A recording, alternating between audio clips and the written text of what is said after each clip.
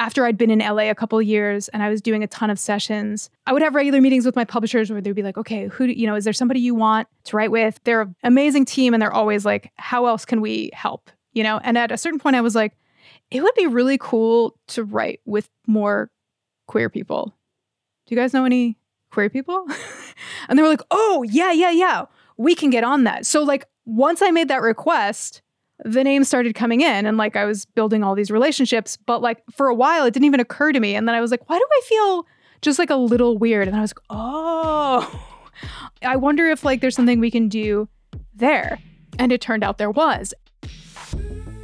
That was Jenny Owen Youngs, and this is SHERO's, a podcast with a mission to turn up the volume of women's voices in music across genres and generations. I'm Carmel Holt, and what you're about to hear is a previously aired interview from my syndicated public radio show, SHERO's Radio. SHERO's is a deep dive into the experiences and perspectives of women and gender-expansive folks in a still overwhelmingly male-dominated music industry. It's a space where we discuss challenges and triumphs, how far we've come, and how far we still have to go. Telling our stories is the first step to making music better for everyone. Before I get to introducing this week's guest, a little bit of data. You know that here on SHERO's, it's not just about amplifying women's voices who are musicians, it's also about spotlighting women's voices on the airwaves, radio, and podcast hosts. And sadly, it won't surprise you to hear that we're still not heard in equal numbers. Data on the gender split of both radio and podcasting is kind of tough to get your hands on, but in one report from Sounds Profitable, just 29% of podcast creators in the U.S. identified as women, compared with 69% of men. 2% of those surveyed identified as non-binary. In another study, women were 50% of podcast listeners, but men hosted 79% of the top podcasts. That's according to the Wrap. And radio's only slightly better. Current U.S. Census data shows that out of over 11,542 radio hosts currently employed, 39.3% of all radio hosts are women, while 60.7% are men and 72.6% are white. Just 10% of all radio hosts identify as LGBTQIA+. So you can imagine how excited I am to have the extraordinary singer, songwriter, and podcast host, Jenny Owen Youngs, with us this week. Jenny put out her debut album, Batten the Hatches, in 2005, and a song from it was picked up by the TV series Weeds, which was the first of many songs she's now had in film and TV. She landed a record deal with Network Records, who re-released the album along with her 2009 follow-up, Transmitter Failure. After parting ways with Network, Jenny released 2012's An Unwavering Band of Light, which was the last full-length album until this year, which saw Jenny release the instrumental collection called From the Forest Floor, and more recently, her first album of Jenny songs in a decade, Avalanche. But she's been far from idle, with a list of writing credits way too long to list here. She's written hit songs for the likes of Pitbull and Panic at the Disco, and by my count, she's also released 10 EPs since 2007, and back to where this intro began, she created and co-hosts the hit podcast Buffering the Vampire Slayer, an episode-by-episode podcast devoted to Buffy the Vampire Slayer, and The X-Files, that is EX-Files, about, you guessed it, The X-Files, with her ex-wife, Kristen Russo. We'll talk about it all, as I'm thrilled to welcome Jenny Owen Youngs as this week's SHERO in the Spotlight. Jenny Owen Youngs, welcome to SHERO's. Thank you so much for being here. It is my extreme pleasure. Thank you so much for having me. As I said to you when we first got on the phone, I have no idea how I'm going to cover everything that I want to talk to you about within the span of an hour or less. But we'll do our best. Hopefully this will be the first of many. Us. Yes. Yeah. Congratulations on Avalanche. Now, I'm seeing everywhere, including your own PR, that this is your first album in a decade. However, may I fact-check something?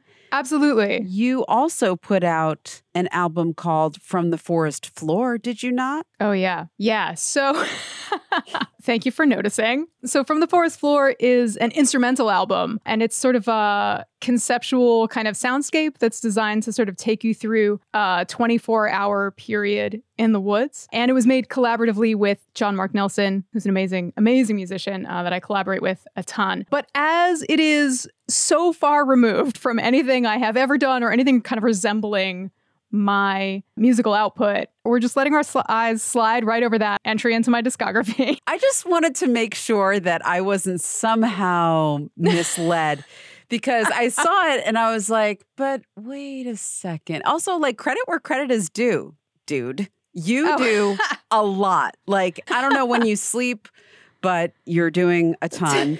But front and center, I'm just going to say this right off the bat. This is a gorgeous album, one of my favorites of the year already. Thank you so much. That is so kind and thrilling. Let the good people of the land have the same experience that you have had. Yes.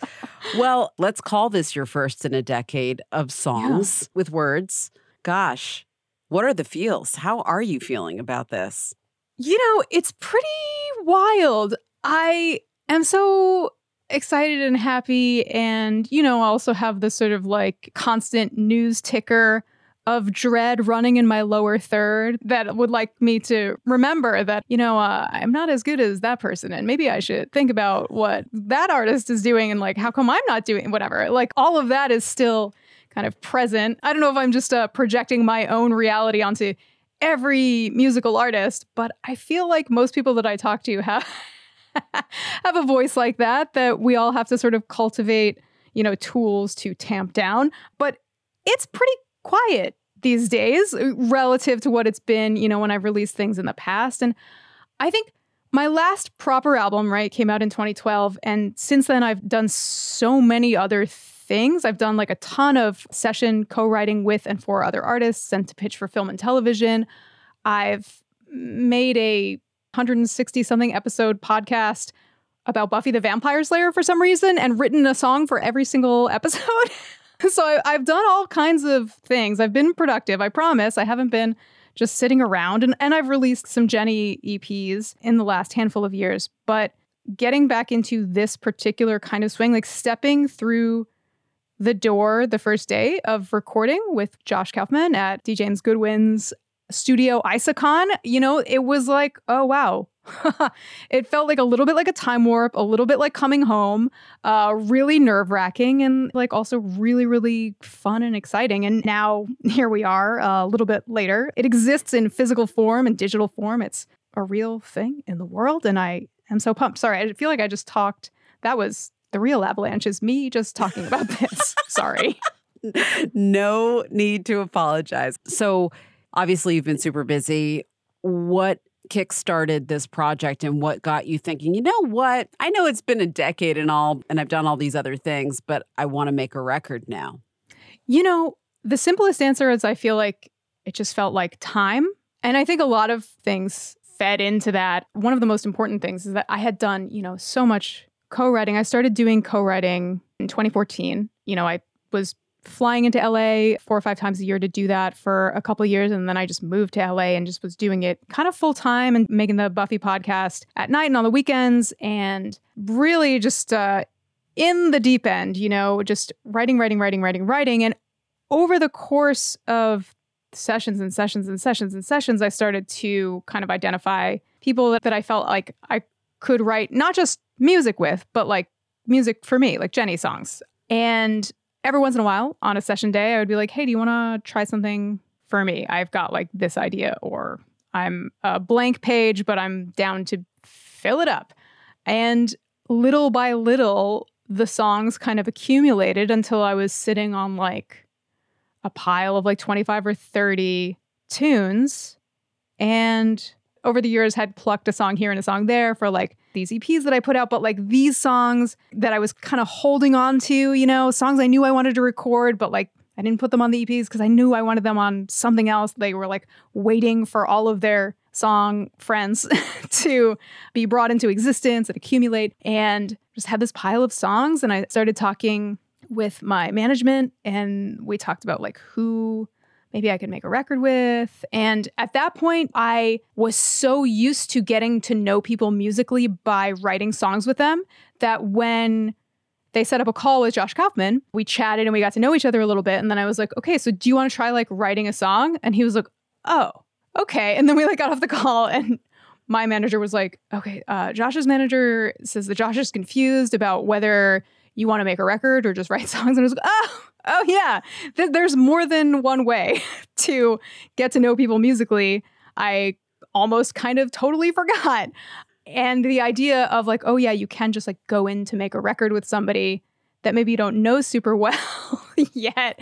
That's a reality that had sort of like left my awareness, because when you're in writing sessions, so often you're writing with like a producer in the room. So you're like leaving the day with like a very realized demo or like coming back to finish it later. But like there's always like these recordings being created to pair with just like the composition. Whereas previous to that, I would write a song and then I would just know it and I would play it by myself until it was time to make a record and then maybe we would record it. So being the co-writer and being in those sessions, did you find anything that you've gained over the past decade since the last record that you took into this one?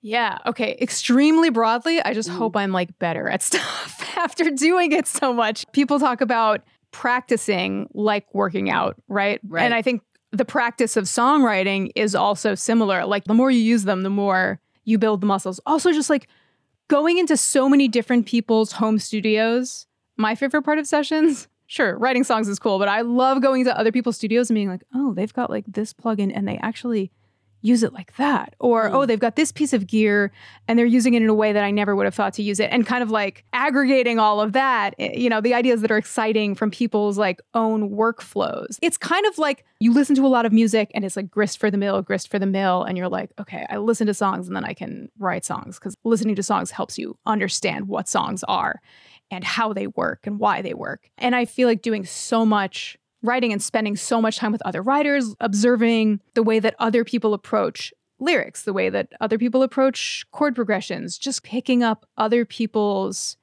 tricks and tendencies, like, and saying like, oh, that's useful to me, but that's not, but cool for you. Learning from other people by being in a creative space with them, I think has done a ton for the way my brain works musically. And then I think just doing so much of it, so much writing, so much, you know, cutting a vocal for a demo or recording myself, the like 160 songs that I made for the Buffy podcast, I almost entirely produced, arranged, and mixed myself.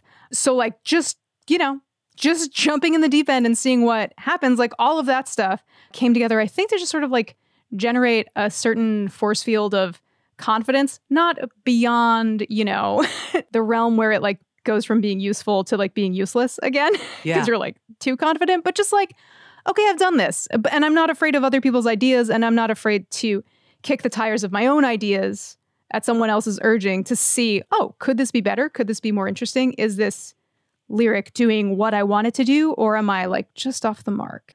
I feel like a lot of the way my brain worked as a kid was feedback means I failed. You know, there is no such thing as constructive criticism, whatever. And I think unlearning that has been a lifelong pursuit that I'm sure I'll still be on forever. But the last 6-8 years has been really productive in that department. It's interesting because you've basically given yourself your own PhD in writing songs and producing. You know how to do it all, and you could do it all, basically, but you choose not to. And on this record, you not only have somebody else in the production chair and somebody else in the engineering and mastering chair, but you also have a bunch of co-writes on this record. That's a continuum here. And then you also have a bunch of songs on here that are just written by Jenny. So I wonder which song, which end of the spectrum you would like to start with today.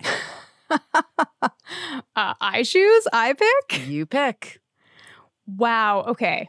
The power, the glory. How about Knife Went In? Highly, highly collaborative. I wrote this song with one of my oldest friends and longest running collaborators, Bess Rogers, and then also a songwriter that I came to know during my like heavy co-writing times, who does a ton of like trailer work and ad music and pop writing, Tyler Demarest. And they're two people I love writing with, and I thought pulling them together could be an interesting combination. And I'm so pleased that I did because I love what they brought to the writing of this song. It is a peak vulnerability song about when you begin to connect with a new person in your life and you find where your scars may or may not line up and where your permanent bruises are and how those things can like interconnect or, support each other or not. There's a mark on your body where the knife went in, and I can't get around it, and I won't forget that I need what I wanted, and it all begins at the place on your body where the knife went in. Hold me close. You're the only one who knows. You're the only one I need. So keep holding on to me. Knife Went In, that's track 2 on the new Jenny Owen Young's album Avalanche, her 4th album, her first album of songs, I'm going to say, first in a decade. She's our guest today on SHERO's. I'm Carmel Holt. That was one of my favorite songs on the record. I'm going to keep complimenting you. I hope you don't mind. Oh my gosh, this is so nice. Again, how are we going to cover it all in this hour?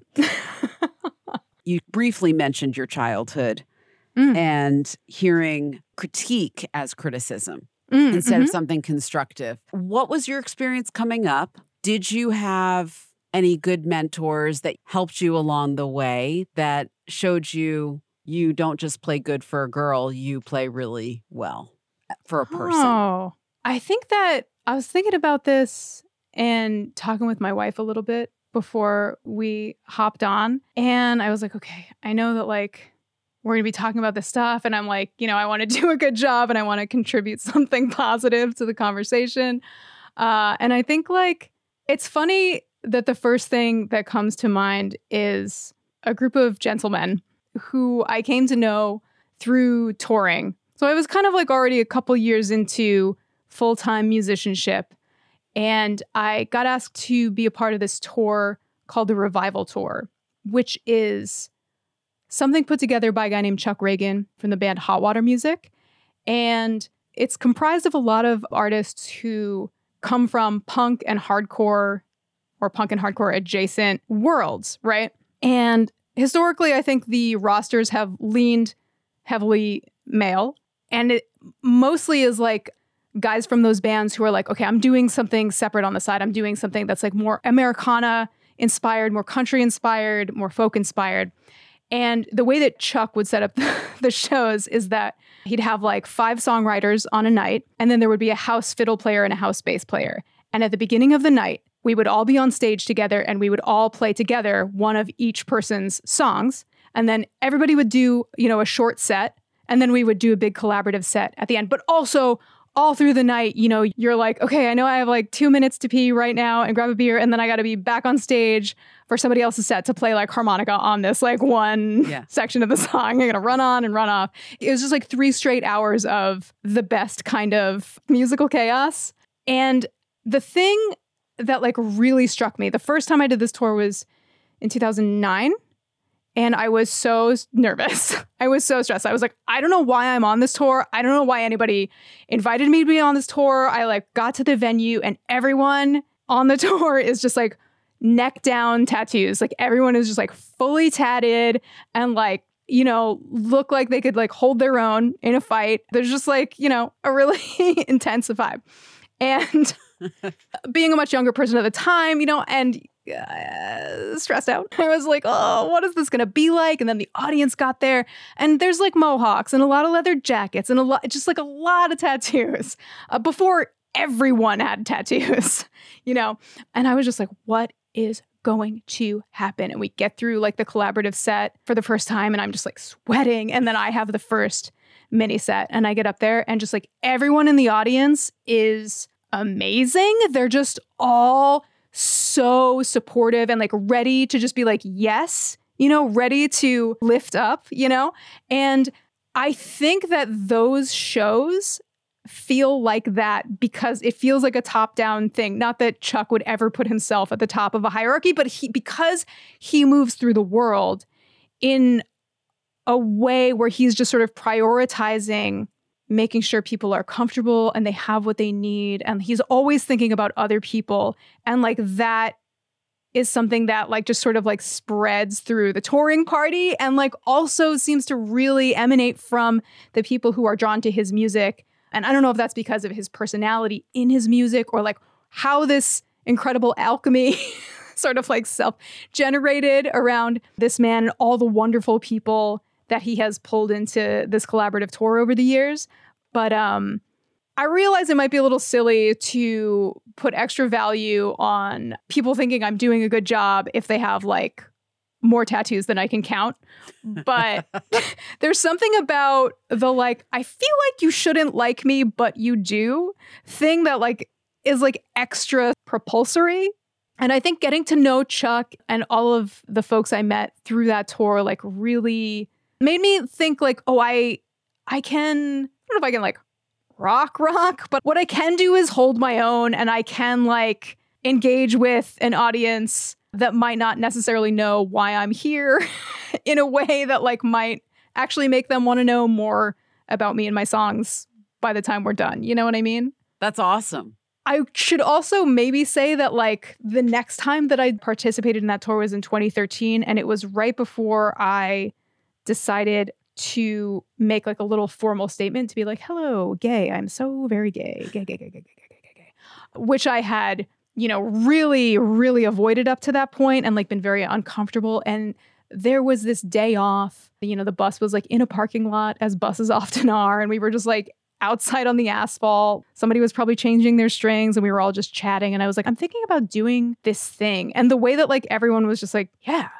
And they weren't like, you should have done it already. Or like, everybody probably already like just figures. They were just so supportive in like the purest feeling way. And I think like when I think about, industry discomfort, like the number one thing I think about is like the years of my life that I spent having some amount of a public facing thing without showing my entire public face. You know what I mean? Like keeping some of my face private. Not that, you know, we should all have a right to our privacy and like whatever. But I know for me personally, as soon as I took the leap, I just felt better. And I've only, you know, felt better and better and better since. I didn't even realize, you know, when you're like holding your breath and you don't realize it. And then all of a sudden you're like, you know, I was like, oh, I've been doing this for years. And, you know, I had my reasons or whatever. I had what I thought were my reasons and made the decisions that I made. But once I let go, I was just like, whoa, this is a lot more relaxing. Yeah, that makes a whole lot of sense. I think things start to open up once you open up. Like it's kind of like life just mirrors. It's weird how that is. Absolutely. Absolutely. And like thinking back to what we were talking about a little bit ago, I know that the way that I like write and like create is more relaxed because of that. Like every part of my life was impacted by that decision, you know? Amazing. Jenny Owen Youngs is our guest today on SHERO's. The new album is Avalanche. Do you want to play another song? Gosh, I can't believe how much power I have in this situation. Have you seen like all the like my logo and stuff? Like, oh yeah. It's all about power. I just assumed you would have the power. No, fuck no. It's your time. Okay. What song do you want to play? Well, if it's okay with you, if it's on your list of approved titles. They're all approved. I told you, this is one of my favorite records of the year now. Oh my gosh. I'd love to play It's Later Than You Think. Tell the people what this song is about. All right. It was written with Peter of the Antlers. What a guy. What an amazing guy. We met on Zoom. We wrote the song over Zoom. We have since met in real life and, you know, can confirm he exists. But we were talking a lot about technology. We wrote the song in 2021. So like things were still weird in a way where it was like, how weird is it going to be for how long, do you think? We were talking about how, you know, we felt sort of like tethered to our phones as a tether to the world kind of thing. And I had just moved from Los Angeles to where I live now, which is in southern coastal Maine. Very different Very different from living in LA, very different from living in Brooklyn. And the reason that I moved here is that my wife and I both wanted to be here. Like, we didn't want to be in a city any longer. We stayed in cities longer than I think either one of us wanted to because we felt like industry-related pressure. Oh, it's just like more convenient. There's more opportunity. Da da da da da. Then all of a sudden, everybody was working on their computers and Zooming all day. So we're like, well, we could just take a picture of California and make it our Zoom background and move, and maybe no one will notice, and it will be totally cool. So we came here specifically because like this is where we wanted to be, and like life is finite, and like why be full-time in the place that you don't want to be when you can be full-time in the place you want to be, and then like go visit the place that you don't want to be all the time. And that makes it more fun to visit. So we're talking about like all of this stuff, like social media and like making decisions to leave cities. And in 2018, I got divorced. And in 2021, I remarried. And aside from divorce and marriage and moving across the country, other parts of my life had undergone like significant remodeling jobs. And we were talking about all of this, and like what came out was this song that I wanted it to be a reminder to myself of like, well, you should probably pay attention to what's actually important and not get hung up on things that don't really matter or won't matter tomorrow, because tomorrow you might be dead. Got a memory to amputate, taking for the Novocaine, looking for some relief. Doctor of ontology took some warning out of me, like he was pulling teeth. I don't know why I keep losing time. The sun was high until I blinked. Look up, it's later than you think. It's Later Than You Think, co-written with Peter Silverman of the Antlers. Our guest today is Jenny Owen Youngs, and the new album is Avalanche, her first album of songs in a decade. I'm Carmel Holt. You're talking about very positive experiences that you had. I asked you about role models or mentors, I think, and you talked about that tour that you were on, full of tattooed dudes, and how supportive the audience was and kind, and how that gave you the confidence to go forward. Maybe for those that aren't familiar with you, Jenny, do you want to give our listeners just a quick bio as far as like where you and music first met up? Like, how did this whole crazy journey start for you? How did you get started with instruments? I know like your main thing is guitar now, right? For sure. Okay. I know the answers to all these questions. This is so great. I started playing the flute in 3rd grade. I grew up in what I call the y'all part of Jersey. It's very rural farms and the Appalachian Trail and mountains and stuff. That's what we got going on over there. I was playing flute in band and singing in choir and just like generally being interested in music. When I was in 7th grade, my stepsister was dating a guy who built guitars from scratch and like repaired guitars. And I thought it was like so cool. We were talking one day and he was like, so like, how's school? What are you up to? And I was like, oh, I'm playing the flute still and whatever. And he was like, how are you going to like be in a rock band if you play the flute? And I was like, I have never considered that question before, but now it's all I'm willing to consider. And so we did lessons for like a couple of months and then I like wasn't applying myself. So I got cut off, which is fair. But then I started playing in bands with friends from high school and kind of like learning from them and learning by playing along with records that I loved. And I started playing around like coffee shops and whatnot. And then after high school, I went to study music at SUNY Purchase, study like songwriting. And after I graduated, a friend that I made at college who was in the production program, his name is Dan Romer, we decided to make a record together, which we did in the off hours at Studio A at SUNY Purchase, like over the summer or like late at night. And I self-released it and then it subsequently got picked up by Network. I was batting the hatches and I put out another record called Transmitter Failure that came out on Network as well. And then in 2012, I made An Unwavering Band of Light, which I self-released. And then came the nebulous dark seas that we've been sort of alluding to of like changing of the tides, making of EPs, making of podcasts, co-writing of pop songs, etc. Have you always been an overachiever? It's like crazy how much you work. It's definitely been interesting having it brought to my attention because like for a long time, I just like, well, it's just like every day of the week is for working. Obviously, if you're awake, you should work for sure. But also it helps that like, at least to some degree, the things that I do that are my work don't feel like work most of the time. You know what I mean? So like that is a huge bonus and also tricked me into accidental workaholism. As of right now, I mostly do not work on Saturdays and Sundays. My wife, Jess, talked me down to not working on Sundays after we got together. And then since we have a baby, weekends are off limits. Weekends are family time. And I'm very proud of my accomplishment. It feels like work to not work on the weekends. Good job. And also, congratulations on both the marriage and the baby. That's amazing. Oh, thank you so much. 5 stars to both. They both rock. Huge fan. Who carried? My wife carried. My wife did the hard part and continues to do, the hard part of just about everything. And I am so thankful. There's never been a single moment in my entire life where I ever considered that I would carry a child. It just was never on the table. So like, it's never been a conversation with a partner where we were like, well, who's going to do this? Yeah. Because it was never going to be me. And I think that there are a lot of realities or like maybe there are other situations or definitely other periods in time where the experience that I have to report on would be more negatively impacted by outside parties. But I feel like we were really, really lucky and blessed to be in a situation where like every practitioner, every person that we dealt with or collaborated with on this birth was incredibly inclusive and respectful. I never felt outsidered by anybody that we were seeing, in a medical or supportive capacity.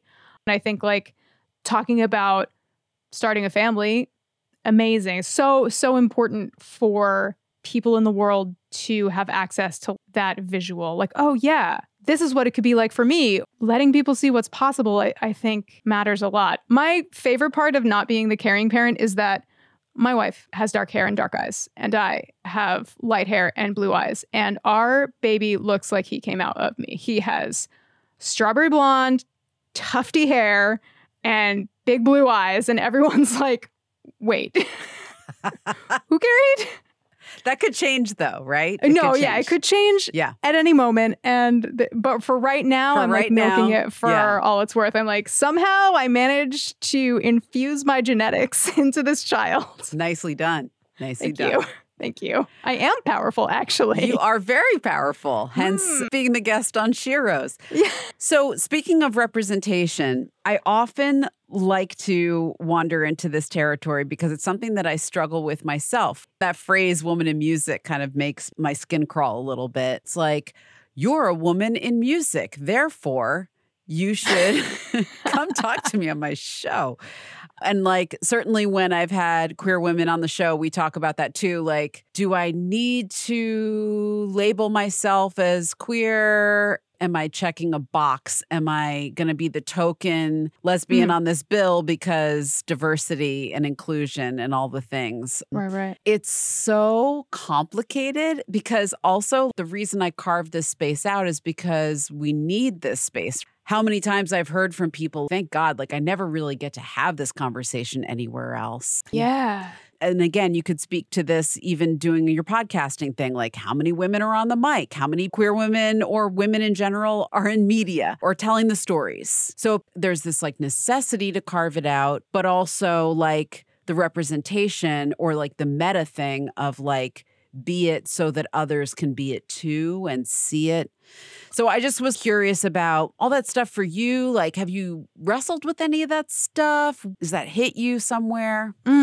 I think like something that you just sparked for me is a thing that I think about a lot, which is the sort of like rolling generational shift where I remember having a conversation with somebody who was like 20 years older than me about an organization that was like creating resources for LGBTQ youth. And this person who was queer and older than me was like, well, what do they even need that for? Like, I think the idea being like, it's so much easier now than it was for me. So why do they even need resources? Right. And I was like really struck by that when it happened. And now I'm like, whoa, like things are just like easy breezy. It feels, I know that it's not that simple, of course, but comparatively, as being someone of my age and my experience, when I'm looking at Gen Z and under, have we named the generation that's younger than Gen Z yet? Or does that come later? I don't know. That's a really good question. Like Alpha. Alpha. I just Googled it. Oh, amazing. Thank you. You're welcome. We no longer have to languish in uncertainty. And that is a beautiful thing about the modern era, which is also, I think, a huge part of why the experience of queer and trans and non-binary young people is so markedly different from my experience of being a queer young person, because they have access to so much more information, resources, visibility is so different than it once was. But it's so funny. I think the carrot is always 2 feet in front of us, no matter where we are, because we're always striving for something better, something more inclusive, and it's always just out of reach. So wherever you are generationally, the young folks are at the front and they can see what we can't see from, a couple rows back of like what's possible next, or like where we should be pointing, or how we can make a better world, keep making a better world, ideally, knock on wood. Okay, so let's even just like zoom in on the world of music. There are so many amazing women and queer people in music, right? But like it's overwhelmingly male. The thing that I was talking about the wrestling with the need for or not the need for the labeling or the space. Is there a need to be intentional about who we hire on our crews, or in the studio or whatever, because the default always ends up being the guy that is really good and really well-known and respected, or logged all these miles or done all these things. Right. That's the question more is, have you thought about that stuff? Is it something that you personally wrestle with? Okay, couple things. I had like the experience of doing some live shows this past weekend. And at the second venue, the front of house sound person was a woman. And I was like, huh. And as long as I'm still like, huh, there's probably work to be done. Like, I think some people would say like, oh, audio engineering is just less interesting to women. That seems like a very broad brush to paint with, right? You've just reminded me that like after I'd been in LA a couple of years and I was doing a ton of sessions, I would have regular meetings with my publishers where they'd be like, okay, is there somebody you want to write with? They're an amazing team. And they're always like, how else can we help? And at a certain point I was like, it would be really cool to write with more queer people. Do you guys know any queer people? And they were like, oh yeah. We can get on that. So like once I made that request, the names started coming in and like I was building all these relationships, but like for a while it didn't even occur to me. And then I was like, why do I feel just like a little weird? And then I was like, oh, I wonder if like there's something we can do there. And it turned out there was. And I think like at a certain point, a request had come in for, it was some kind of animated feature. And they were like, we're looking for a song that will work in English and Spanish. And I was like, well, I took like Spanish in 7th and 8th grade, but I don't speak it fluently. And I was like, is there anybody on the roster who is a fluent Spanish speaker? And they were like, no. And I was like, whoa. And I ended up collaborating with somebody actually who works like at the publishing company, who is also a songwriter, but like is not rostered, who is, fluent. And we had an amazing time collaborating on this thing and like trying something that I had never tried to do before. But, that was a few years ago. And the roster is very different now.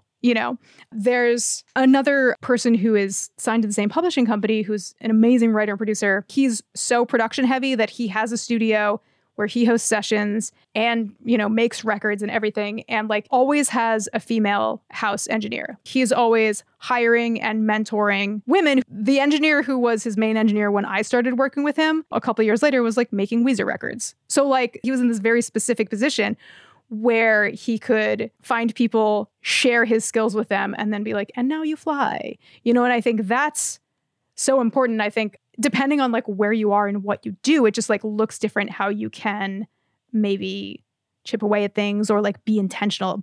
But intentionality is like everything, and awareness is everything. And whatever your awareness can do to impact your intentionality. Are we making a self-help thing right now? Is that what's going on? Okay. Activate your intentionality. Oh my God. I know. Sometimes I'm like, wow, is this just becoming a therapy podcast?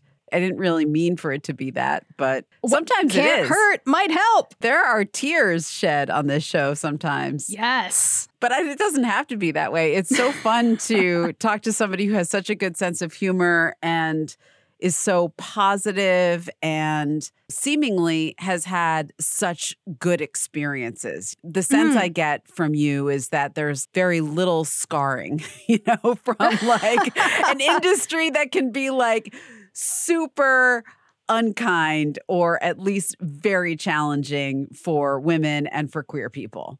I think that I've certainly had unpleasant experiences and like icky experiences and experiences that I would sooner forget, and actually probably a lot of them that I have forgotten because I had to, but I don't know what happened to me, but at a certain, like I think around when I turned 30-ish, my positivity just like cranked up to 11, and I could be wrong. This could prove to be, the worst directional change a person could make. But my sincere hope is that whatever positivity I can emanate will like seep into at least my immediate, perimeter, network, whatever, and like do something good. Not that just like trying to have a good vibe or whatever is like enough.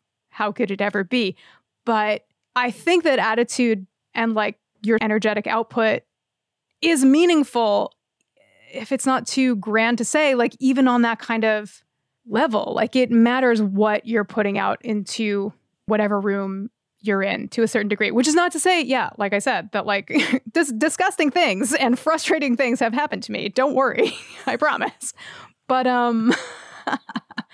but also like really great things have. And one of the things that I try to do is focus on those. Sometimes I don't do so well. When someone cuts me off, when someone doesn't observe the zipper principle in traffic, I might lose my positive attitude, but I hold on to it as hard as I can.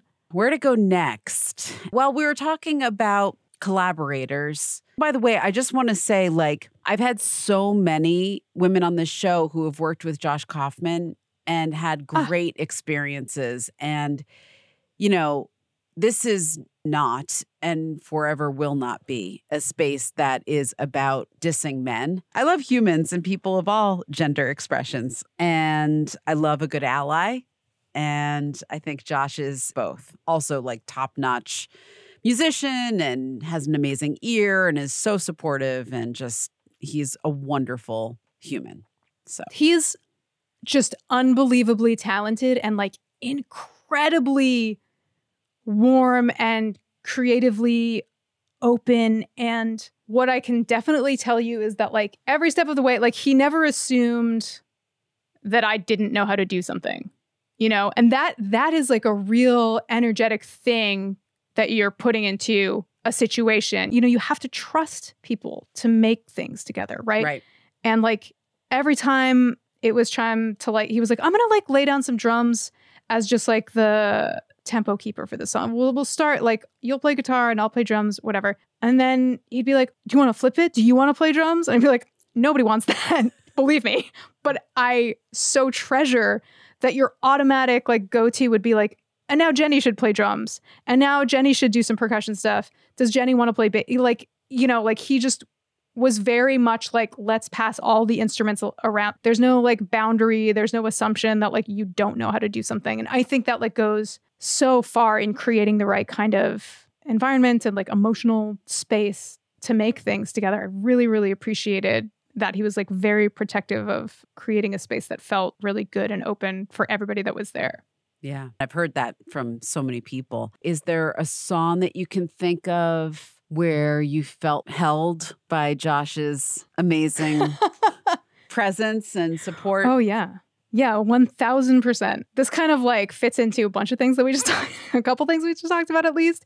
Held by Josh, thankful for Josh. And also we were talking, I was like, well, I'm such a positive person, but here's a song about death.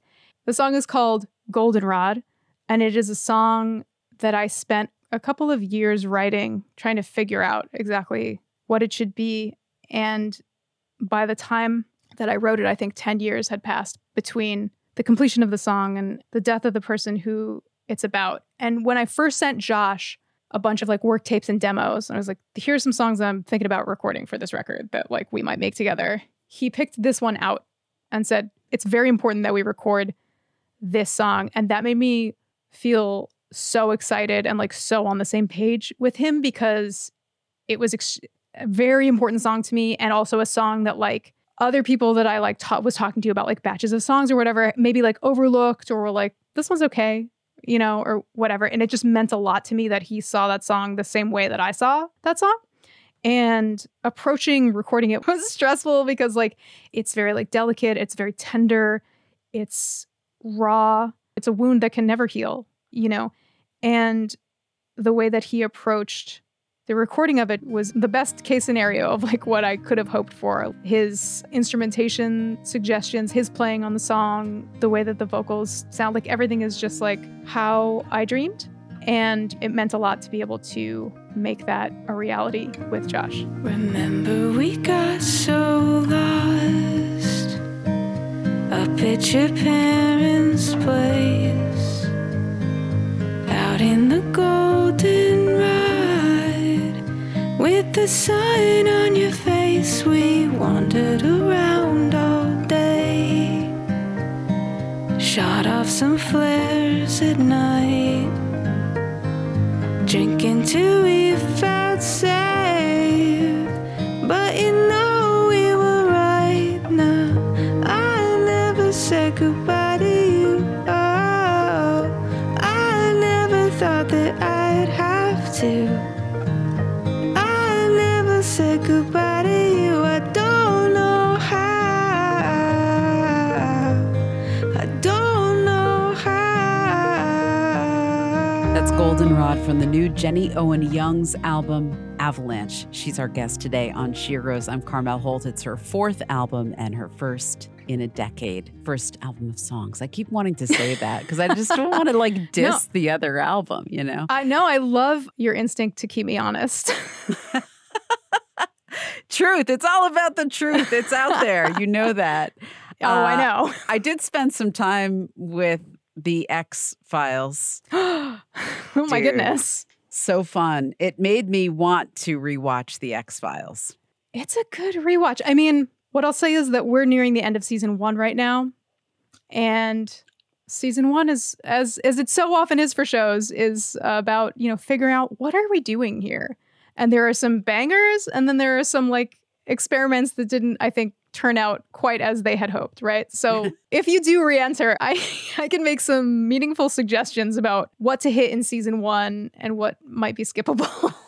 Well, for example, the latest episode, EVE, was fun. Yeah, any episode where Mulder is like having his 12-year-old boy at a like comic book convention kind of, or me at 12 years old at a comic book convention level of excitement. You know, he's just like, he just turns into like a little super ball of energy where he's just like, I knew it! Aliens! Yes! Absolutely endorse. I'm nervous to watch it again because I worry that it doesn't hold up. Does it hold up? You made a podcast about it, so it must. Yeah. There are definitely episodes that hold up. I mean, I think one thing that's like really noticeable watching it now is that television has changed so much. You know, streaming services have changed the way that we think about TV, the way that TV is made, the way that TV is written. The X-Files, 24 episode seasons, sprawling, so much room to like play around, try things. Also, not having the pressure of knowing that like the people watching will be able to rewatch and rewatch and rewatch and nitpick. And I think like, at least out of the gate, there's not like a really heavy seasonal character arc happening, right? It's not like, and now we're really going to develop, all of these different things are going to happen with the relationship of these two people who are partners and might want to smooch each other, maybe. Keep watching and find out. The way that if it was getting made today, that would be the case. It also doesn't feel overburdened with like the obligation to explain every single thing. Something that I remember from watching it when I was a kid, like when it was first airing, was just like, you'd get to an end of the episode and so much of the time you'd be like, and we're not sure. And we're not sure what the answer is. We're not sure where that thing came from, if that monster existed, whether, you know, it evolved from another human, whether that worm came from space or not, you know, that we found in the Arctic and that was infecting people and driving them to madness. And it's really just a different experience, a kind of a time capsule to like early to mid 90s television, right? You could just see how different storytelling was in the medium. But what are you might really be asking me is like, are Mulder and Scully still like astoundingly hot? Yes. Yeah. Okay. Absolutely. Thank you. So yes. hot. That is exactly what I wanted to know. Thanks. Yeah. Yep. I almost got to interview David Duchovny. It didn't happen. I was like crushed. But I was remember he put out a record? Oh, yeah. He's put out a few. I'm sorry that didn't happen. But I was also partially relieved. Right. I knew that I was going to like you because those are two of my favorite shows. So yes. And now I love your new album so much. Avalanche is so beautiful. Jenny Owen Youngs, it's been awesome to have you here. You know, we're coming to the end of our conversation and I want to leave time for the SHERO's magic wand at the end, which is where you get to make a wish.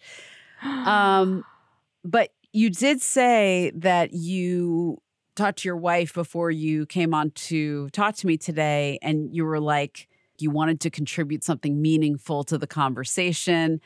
And I feel like your publicist, when she set it up, was like, yeah, she's really excited to come on to SHERO's. And so I was just curious, like, why did you want to come on my show? But like, was there something that you wanted to talk about that we haven't touched on today so that we can like leave some room for you to guide a few minutes of our time? Like, was there anything about coming on this show today that you're like, oh yeah, now I finally get to talk about this, or I don't really want to talk about that, which is cool to talk about too? As you may have noticed over the course of our conversation, I'm, some might say, a little too concerned about, you know, whether I'm doing a good job or not. And I think that the mission statement of your show and what you're doing is so important and so meaningful. And sometimes I think when I'm interfacing with things that feel like they have an important and noble mission statement, I'm like, oh no, what if I do something? What if I ruin it all? What if I somehow single-handedly bring all of the walls crumbling down and destroy the show? I ruin everything, and that's the end for me. I retreat to a cave and live there forever. Nope. That didn't happen. Yet. We've still got a couple minutes left, apparently. And, you know, I don't trust myself. That's it? That's all? Like, it was just about anxiety about blowing up the show? Like, was there anything that you personally wanted to discuss or get off your chest or not talk about? Okay. I think that I'm the most comfortable when my gender and my identity are, you know, transparent or invisible and like utterly meaningless, right? This is like kind of connected to what we were talking about earlier, where it's like, well, I'd love it if this didn't matter, but like there are ways in which, yes, there's still work to do, and therefore like it has to matter. But what's the right amount for it to be part of, you know, like what I'm putting out into the world? If I were a pie chart, what would the appropriate, you know, divisions be for all of the things that make me up? And like so many other things, like what feels right today could feel weird tomorrow. And I find that almost without a doubt, whenever I, you know, talk to somebody, be it press or podcast or whatever, I'm having a conversation that's like outside of my normal space where, you know, I'm coming into somebody else's space. I'm always like, I have a blast while it's happening. And then as soon as we hang up, I'm like, oh no, now you've done it, Jenny. Oh, it's all over.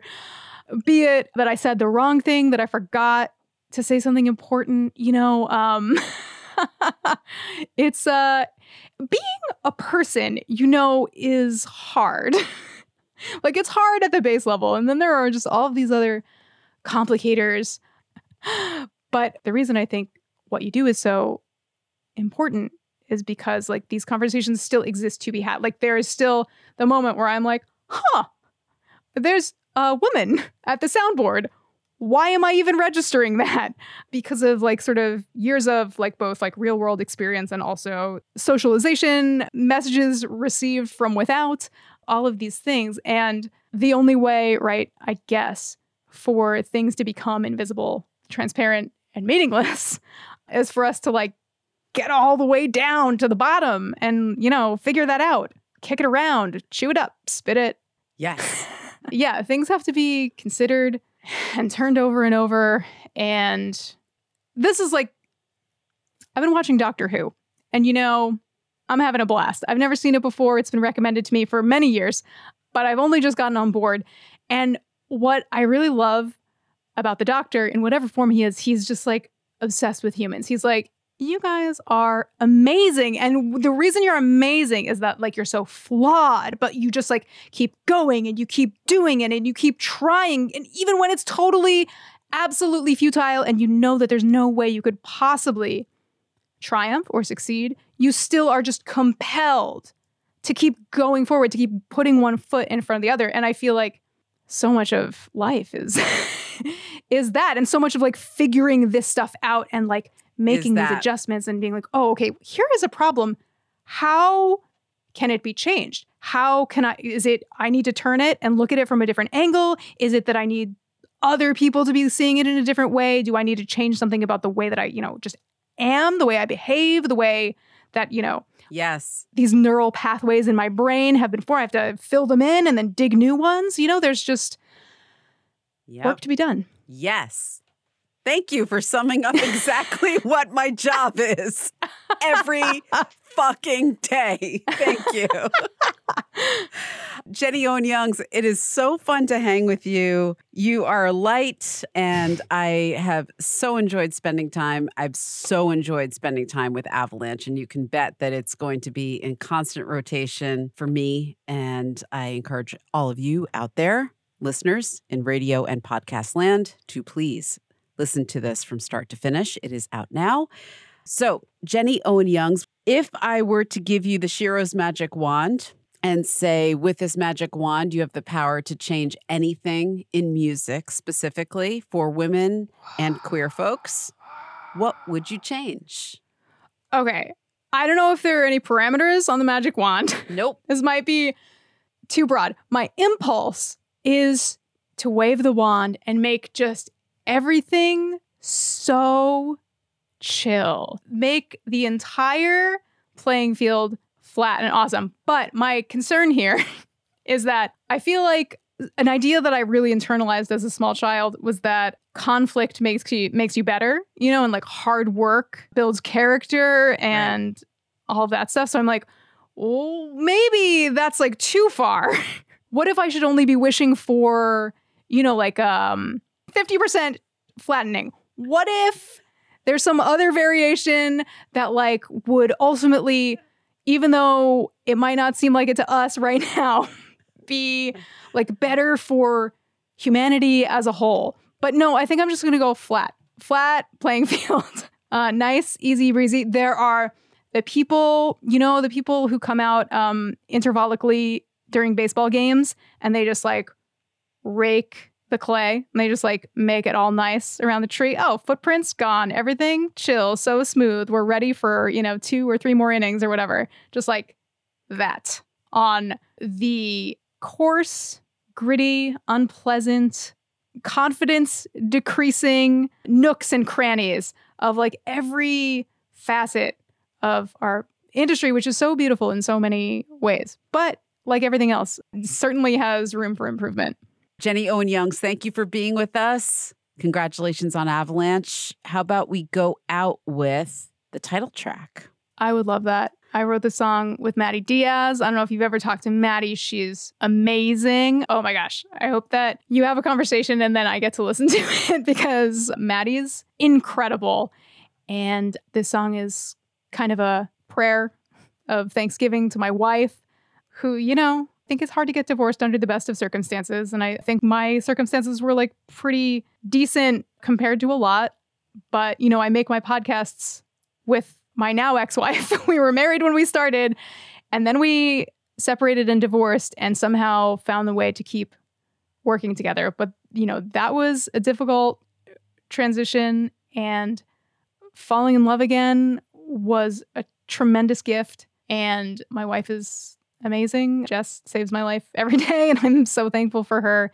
And this is kind of like a song on the far side of the desert, just being like, whew.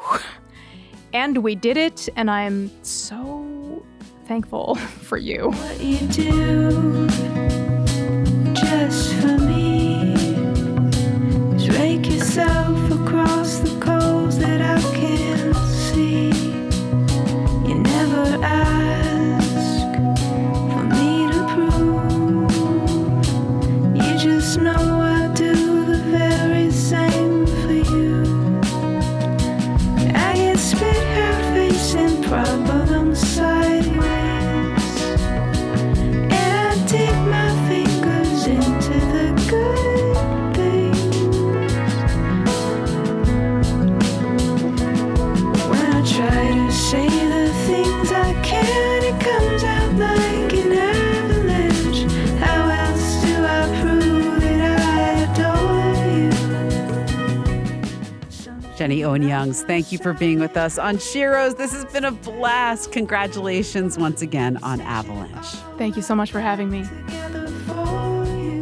Many thanks to Jenny Owen Youngs for being with us. Her fourth full-length album, Avalanche, is out now on Yep Rock Records. Subscribe and download her podcasts, Buffering the Vampire Slayer and The X-Files, available wherever you get your podcasts. SHERO's is produced by me, is mixed and mastered by Kelly Drake. Our original theme music is by Lucius. SHERO's is also a nationally syndicated radio show. You can visit SHERO'sradio.com to find out more and support our work with Patreon or merch from the SHERO shop. Keep in touch on Instagram and Twitter. I'm at Carmel Holt, or find us at SHERO's Radio. And please consider leaving us a rating and review wherever you listen to your podcasts. That helps us grow and bring you more SHERO's. Until next time, remember, music is our superpower. I'm Carmel Holt. Thanks for listening.